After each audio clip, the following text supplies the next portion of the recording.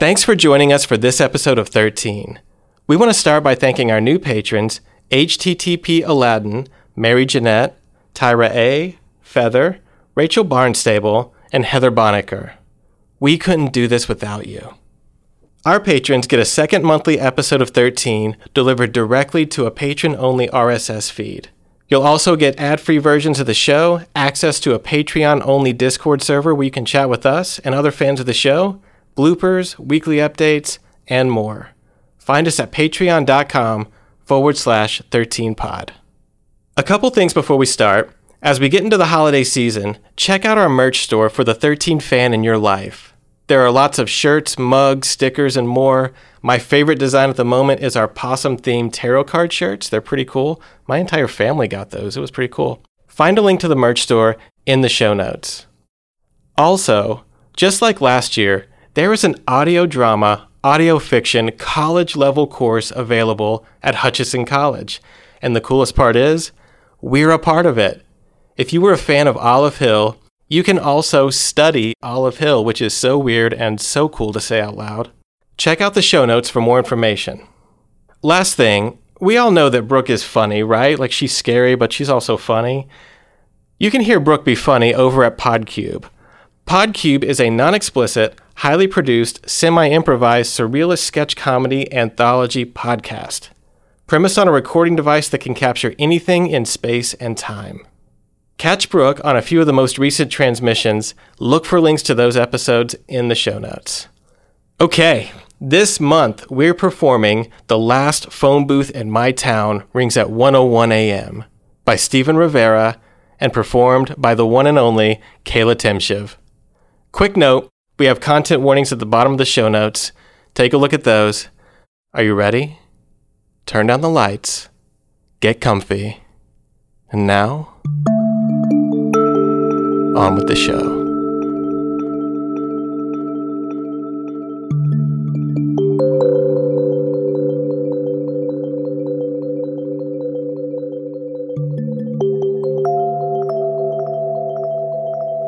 Most of the other kids my age drive. I don't. Out here in the suburbs, it's the best way to get around. When I was practicing for my full license, I backed over my neighbor's cat in our driveway. The cat lived, but I cried for a week and sorta never touch a set of car keys again. So we walk. Me, my boyfriend, Sid, and my 7-year-old brother, Tim. Tim usually trails behind us, off in his own world, giving Sid and I space as we walk ahead, hand in hand. It was already dark that winter evening when we walked home from our school's basketball game. I asked my little brother if he could walk the last few blocks alone. "Tell Mom I'll be home late," I said. He knew what we were doing. "I'll tell her you guys went to the park to kiss." Sid cut in. "Tell your mom she raised a little snitch." Tim crossed his forearms before running off towards home. Tim was right. Sid and I did indeed have plans in the park. Sid had recently bought a very cheap fake ID, and he wanted to test it out at the local liquor store. To my surprise, it actually worked. We sat for hours in the empty park, drinking an $8 bottle of wine and smoking cigarettes. We shared a pair of earbuds, listening to Sid's most romantic bolt thrower mix. I always struggled to get into death metal, but his enthusiasm was contagious.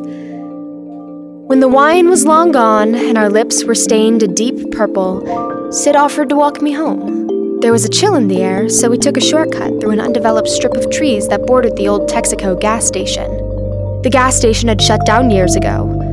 The windows were boarded up and a metal fence surrounded it, probably to keep out people like us. And also inside the fence, a lone phone booth. The only payphone left in our little suburb. Its neon bulb constantly flickered, as though on the verge of giving up for good. I checked the time on my phone. It was 1 a.m. on the dot. I turned to Sid and performed a perfect little bow and gestured towards the phone booth. My timing was a few seconds off, but just as it struck 1:01 a.m., the payphone rang. Sid was stunned. "How did you do that?" he asked. I gave him a grin. Magic. Sid wasn't buying it. "Come on, you really don't know? It always rings every night at this time." Sid looked at me and then to the phone booth. Then he hopped up on the metal fence. I tried to grab his leg. "What are you doing?" I didn't get to him in time and he dropped on the other side. "Answering it," he said, through the chain links. I shouted to him, "No, don't!" I felt a surge of fear. I didn't know why, but my mother had always warned me, do not go near that gas station. And no matter what, do not touch that phone. But it was too late. Sid had already picked up the receiver.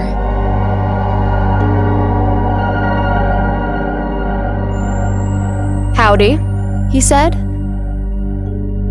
But I watched as his smile slowly faded. He stood stiff, listening for a moment, and then hung up. All the color had left his face. Sid walked me the rest of the way home, but his mood had darkened. When I asked him what he heard on the phone, he said it was a collect call. He said that he accepted the charges. But after that, it was just the sound of someone breathing on the other end. I told him that didn't make any sense. You have to pay for a collect call. He didn't put any quarters into the phone. Sid just gave me a confused look as the realization dawned on him, too. We walked the rest of the way home.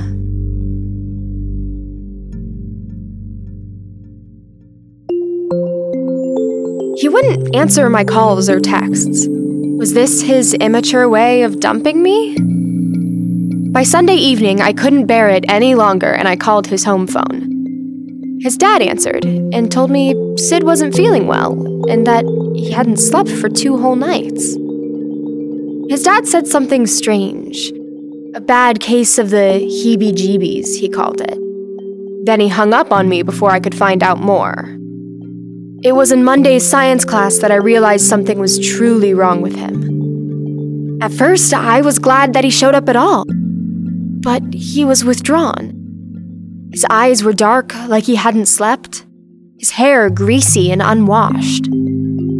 Sid wasn't the most handsome boy in my grade, but his personal hygiene was always good. That was no longer the case. I had to breathe through my mouth to avoid the stinging waves of body odor. We stood paired at the lab table. It was biology, and we were dissecting sheep eyes. The class was buzzing with excitement and disgust. The teacher battled to keep us under control. I started to follow the instructions, cutting through the sclera, the fluid oozing out onto my tray until I managed to hack my way to the lens. I looked over at Sid's tray to see how he was doing. What I saw made me scream. Sid had used his scalpel to slice around the entirety of his own thumbnail. The rest of the nails on his hand had already been removed, leaving horrifying patches of torn flesh and blood on each finger. The teacher ran over and snatched the tools away from him. I yelled at Sid, clinging to his arm. No matter what I did, he was impassive to my screams, and the rest of the class freaking out around us.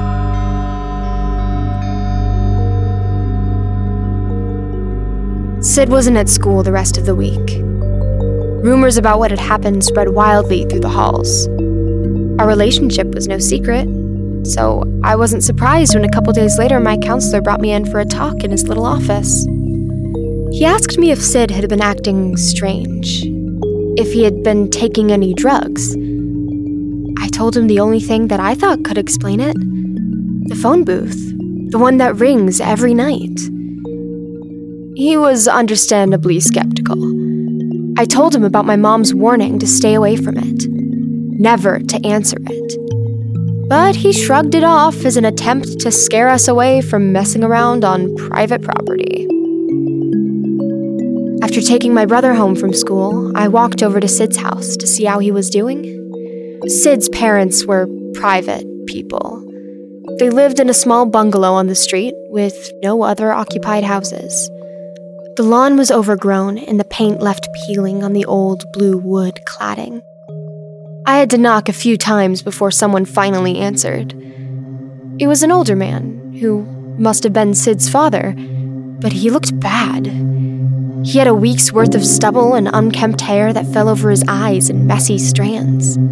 It was actually my first time meeting Sid's father, and I was a little taken aback by his appearance. I got myself together and spoke up. "Hi, I'm a friend of Sid's." The man replied, "He's not well." Sid's father tried to close the door on me, but I braced it with my foot. "Please, Sid and I are very close." Just then, I heard a groan from within the house. I poked my head in to see the darkness of the hallway. At the end of the hall sat Sid. His hand was bandaged and his wrists were bound to the arms of the chair with cable ties. He was rocking rhythmically back and forth in his restraints. I cried out in panic and fear. Sid's father pushed me away from the door. "You need to go. It's for his own good. He needs to sleep." I stood there defiant. "He still hasn't slept? He should be in the hospital." The man snipped, and the door slammed shut in my face.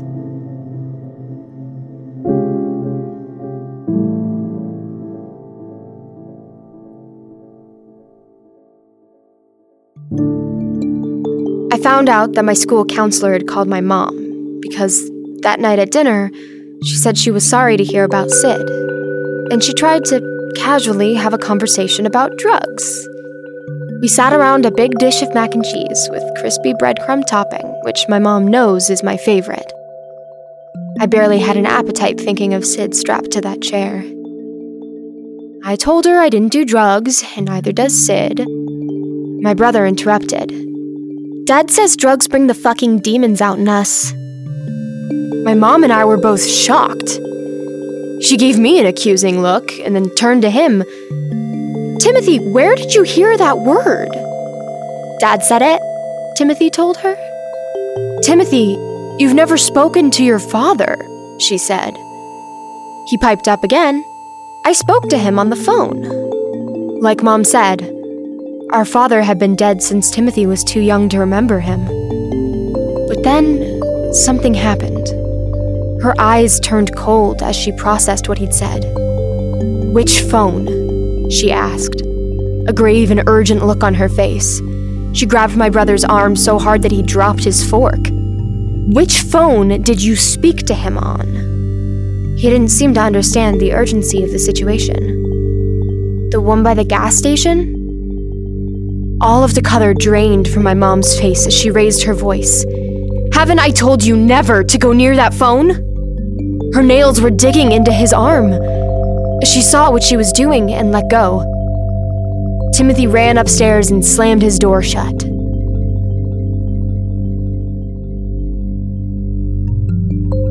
That night, when I came out of the shower, I could hear my mother crying in her room.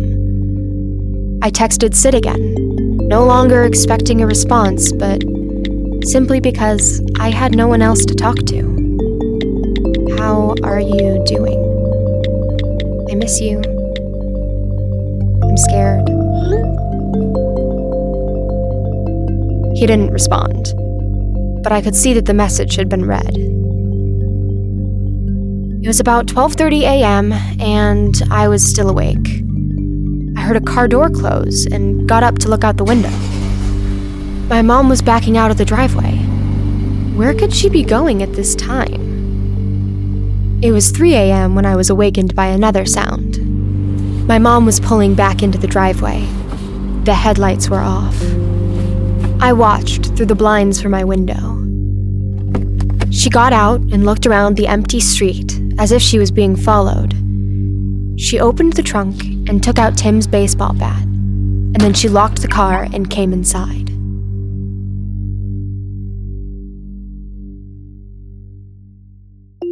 The next day at school, the principal came over the loudspeaker, calling me to his office. Waiting in the office was my counselor, a man in a suit, and 2 uniformed police officers.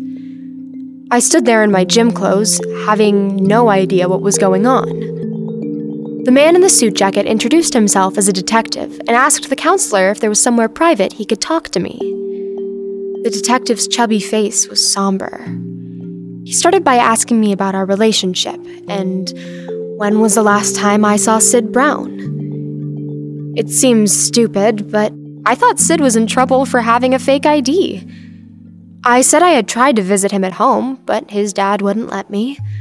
The detective made a note, and then he placed a paper printout in front of me. It was a screenshot of my text to Sid the night before. "Did you send this message?" he asked. "Yes. What's he done?" The detective shifted in his seat. "Well, miss, I'm sorry to inform you, but Sid Brown's body has been found." He watched me carefully, registering my shock before continuing. "According to his parents, he ran away from their home just after midnight. We thought he might have left to see you." I covered my mouth as the tears welled up in my eyes, trying to hold it together. He gave me a moment before continuing. "I'm sorry, miss. Did you see Sid Brown last night? He was deceased shortly after you sent this message."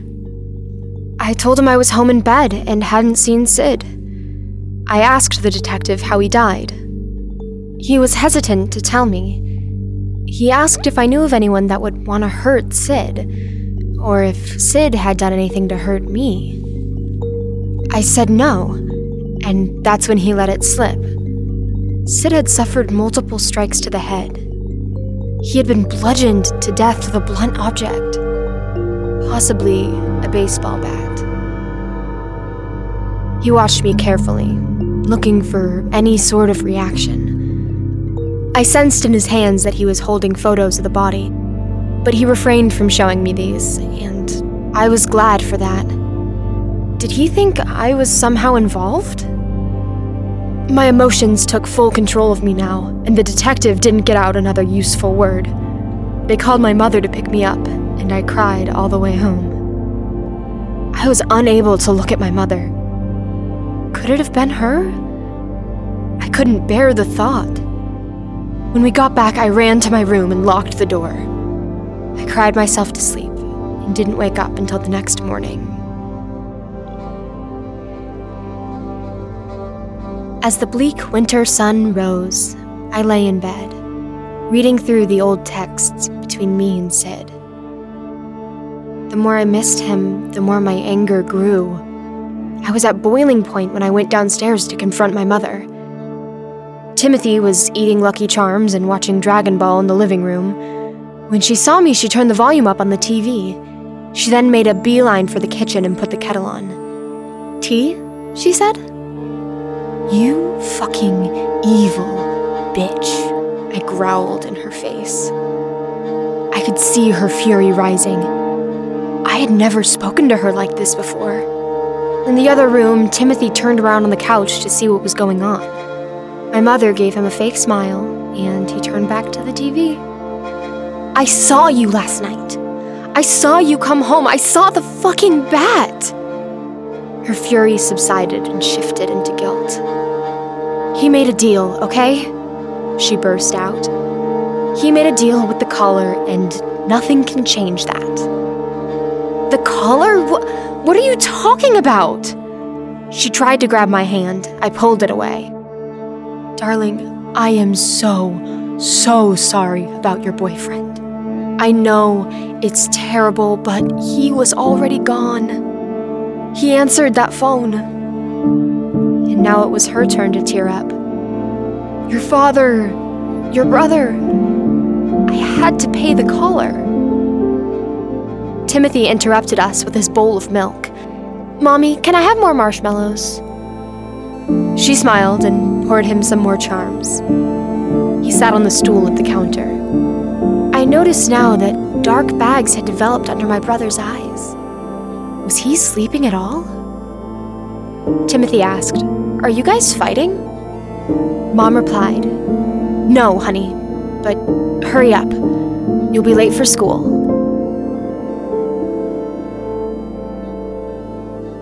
I stayed home that day. My mother drove Tim to school and would be at work until evening.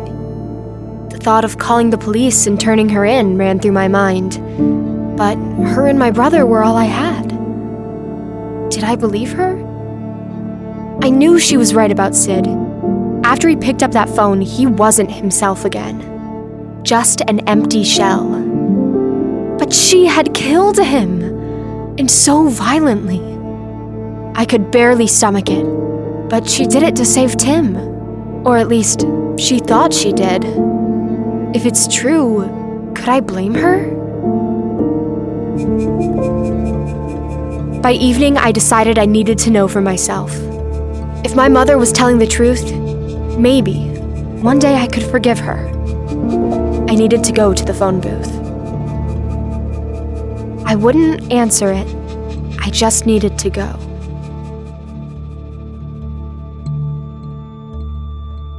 I waited until after midnight. Finally, the light under the door of my mother's room had been switched off. I crept downstairs and silently went out the back door. It was cold, and a mist hung in the air and trailed off into darkness. My brother's bicycle lay on the frosty grass in the yard. My own bike had been rusting for months with a flat tire. The cheap plastic training wheels on my brother's bike sounded like a shopping cart clambering through a cobbled street. My brother could surely ride without them. About a block from my house, I dismounted and bent the cheap metal brackets back and forth until the training wheels broke off. I felt silly on a 7-year-old's bicycle, cursing my fear of driving a car. I cut through a couple empty lots and took the shortcut through the strip of trees. I was back at the gas station in a matter of minutes. I was early, 10 minutes early. Instead of climbing over the fence, there was a gap between two sections that I could squeeze through. I was having doubts, thoughts that anything sinister about this phone was a fabrication for my mother's benefit. But as I approached, I felt a chill, a coldness that crawled over my skin. The booth was dusty inside. On the glass, someone had written in the dust with a finger, "You never call."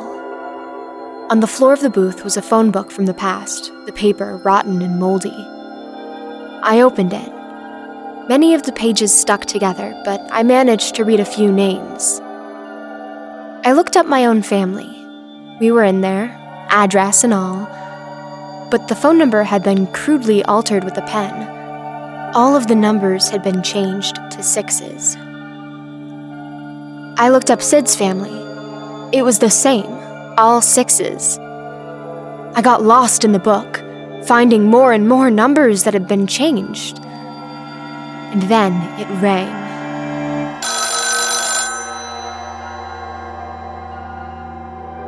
The sound made every hair on my body prickle. I raised my hands towards the phone handle, a shaking, conflicted hand which seemed to do everything my mind told it not to do. As my fingers closed around the receiver, I saw it. Blood. A wave of blood inside the booth, crashing against the glass. And the ringing turned to screaming. Screams from Sid. I saw his face, a mask-like face, holding the phone as a bat came crashing into the back of his skull from behind.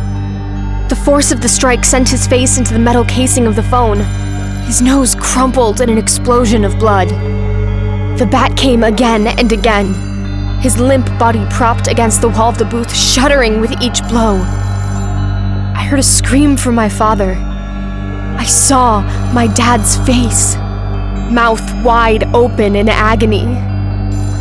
The agonized face aged and the flesh rotted away until all that was left was a skull, wrapped in a thin layer of tight, gray skin. And last was Tim's face. His little 7-year-old face. Pale, fresh, innocent, wide eyes, with a stream of blood trickling from a wound on his forehead. I jumped back from the booth without answering the phone.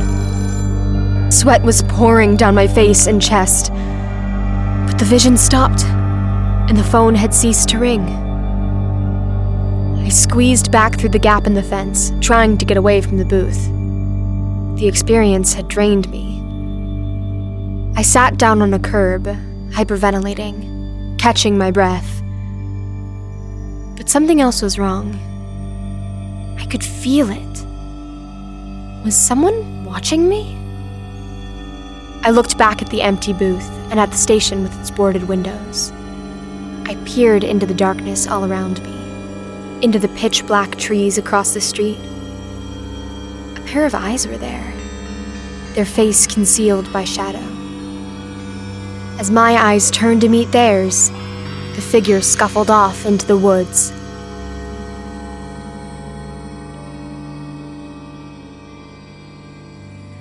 I rode home as fast as I could, wanting to get away from the booth and the horrible visions that I couldn't shake from my mind.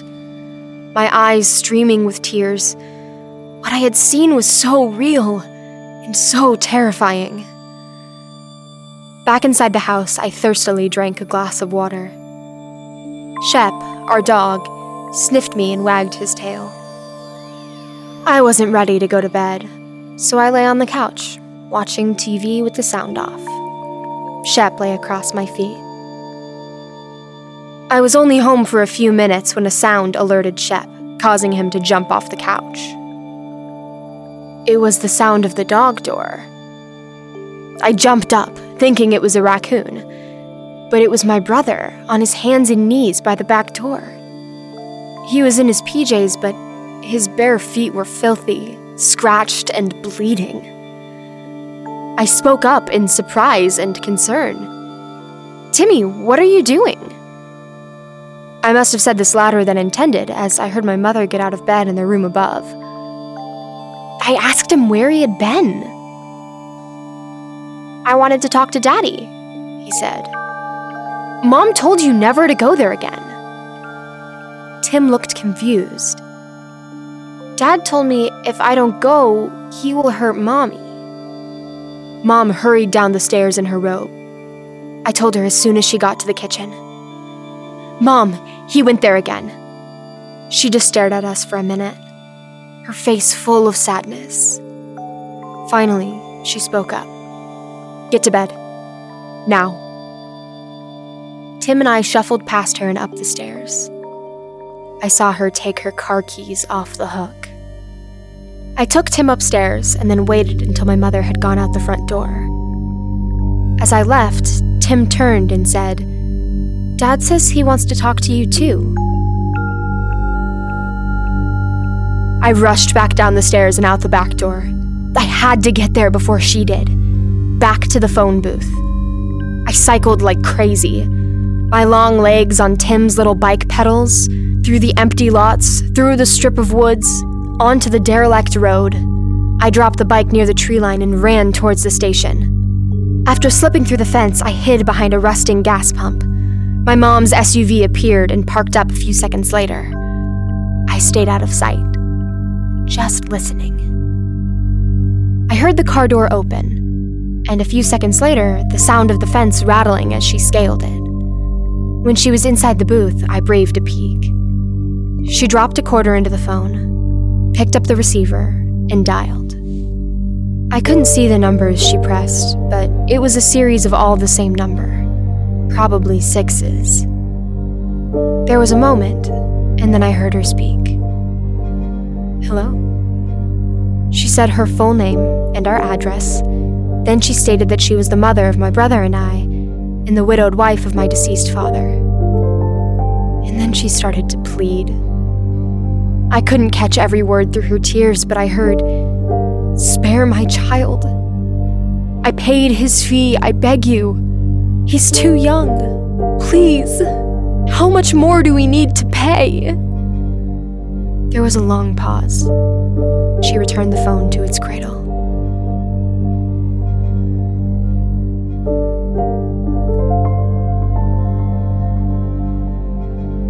What happened in the following days was, for me, the most heartbreaking experience since all of this began. My mother started to get her affairs in order. She tried to hide this from me, but it was obvious. She had long calls with my grandparents, explaining to them what foods we disliked, who our doctors were, what subjects we needed help with in school.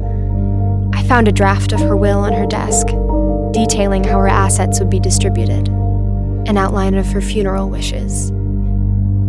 She spent hours going over our family photo albums, spent more time with us, never yelled, and was extra patient with my brother and I. She told us about our father, who I only had vague memories of. She told us how they met, what he was like. She stopped going to work, cooked our favorite meals, and would watch cartoons with my brother, beginning after school and going late into the night. I couldn't bear it. It was like losing her in slow motion without knowing when or how it would happen. Yet, I pretended I didn't know what she was doing. And I tried as hard as I could to enjoy the remaining days. We lived like this for a week. It was both the best and the worst week of my life. One night, when my mom was downstairs doing the dishes, I was in Tim's room. He was showing me a poster-sized collage he made, with images cut out from our old National Geographic magazines.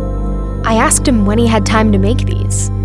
He said he'd been staying up all night working on them. Then he showed me under his bed. There were a dozen more collages that must have taken hours to make. He turned serious. "Will you look after me if Mom leaves?" I told him Mom would never leave.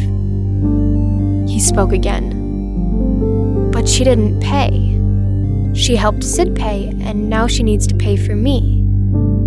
I couldn't say any more, as the tears choked me and I had to excuse myself for fear of scaring him. But just then, an idea started to seed in my brain.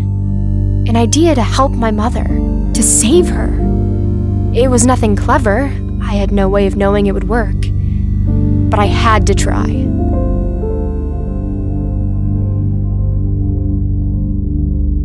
It was stormy the night I decided to put my plan into action, to destroy the phone booth and all of the evil along with it. By midnight, I was pretty certain my mother was asleep upstairs. I was lying on the couch, in the dark, listening to the storm outside.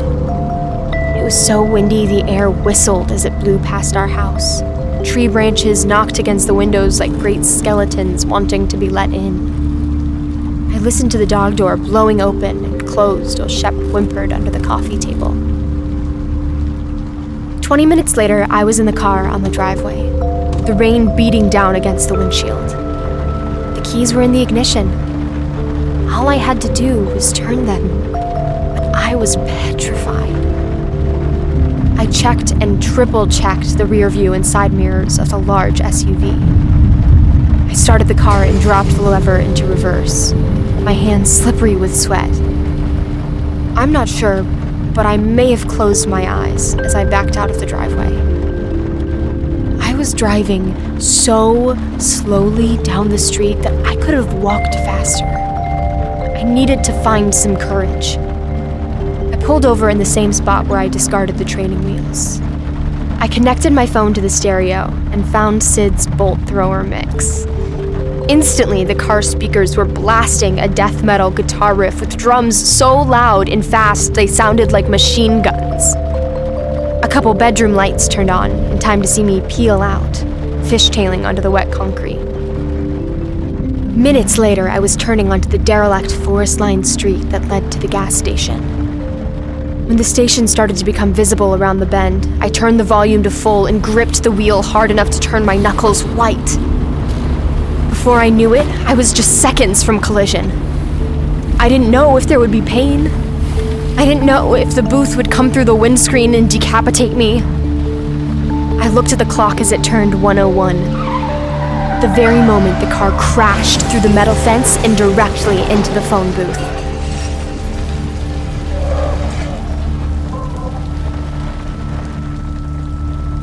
Bits of glass and metal spun in every direction. The phone booth ripped from its concrete base and electrical wiring to come to land on its side in a shower of sparks. There was ringing in my ears, I pushed the inflated airbag down to see out the cracked windscreen. The phone booth was illuminated by a single car headlight. Despite the shattered glass and cracked plastic, it was mostly intact. The engine and music had stopped. The ringing in my ears gave way to another ringing.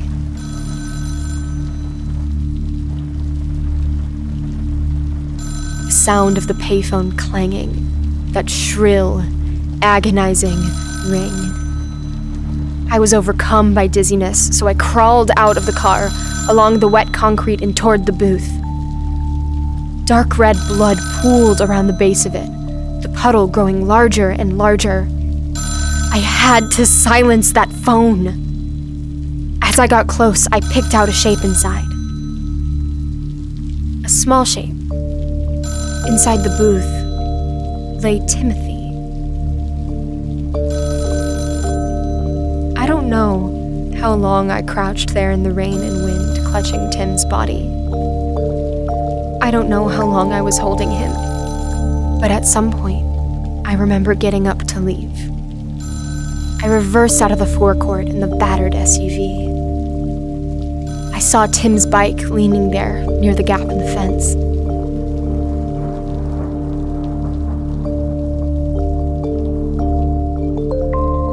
That was 3 days ago. I drove north. I drove through the night until I reached the next city. I left it parked under an overpass and continued on foot, not knowing where I was going. Just going. I slept in lobbies and stairwells of rundown apartment buildings. I had discarded my SIM card so that no one could track or call me. I'm writing to you now from a bus station that has Wi-Fi. I don't know where I'm headed, but I know I can't face my mother. I can't look her in the eye again. I can't fathom the pain that she's feeling.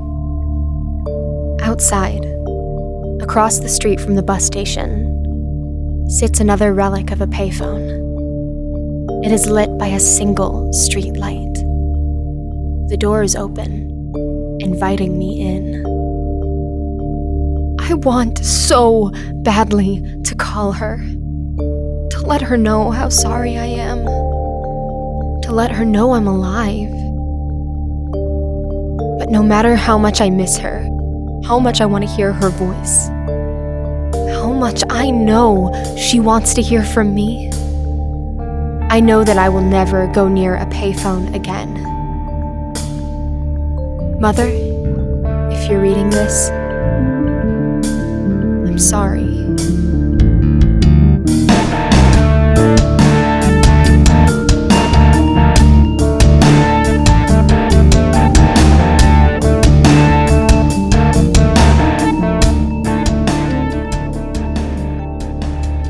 Thanks for joining us for this episode of 13. If you like what you heard, stop what you're doing and leave a 5-star rating and review wherever you listen to podcasts.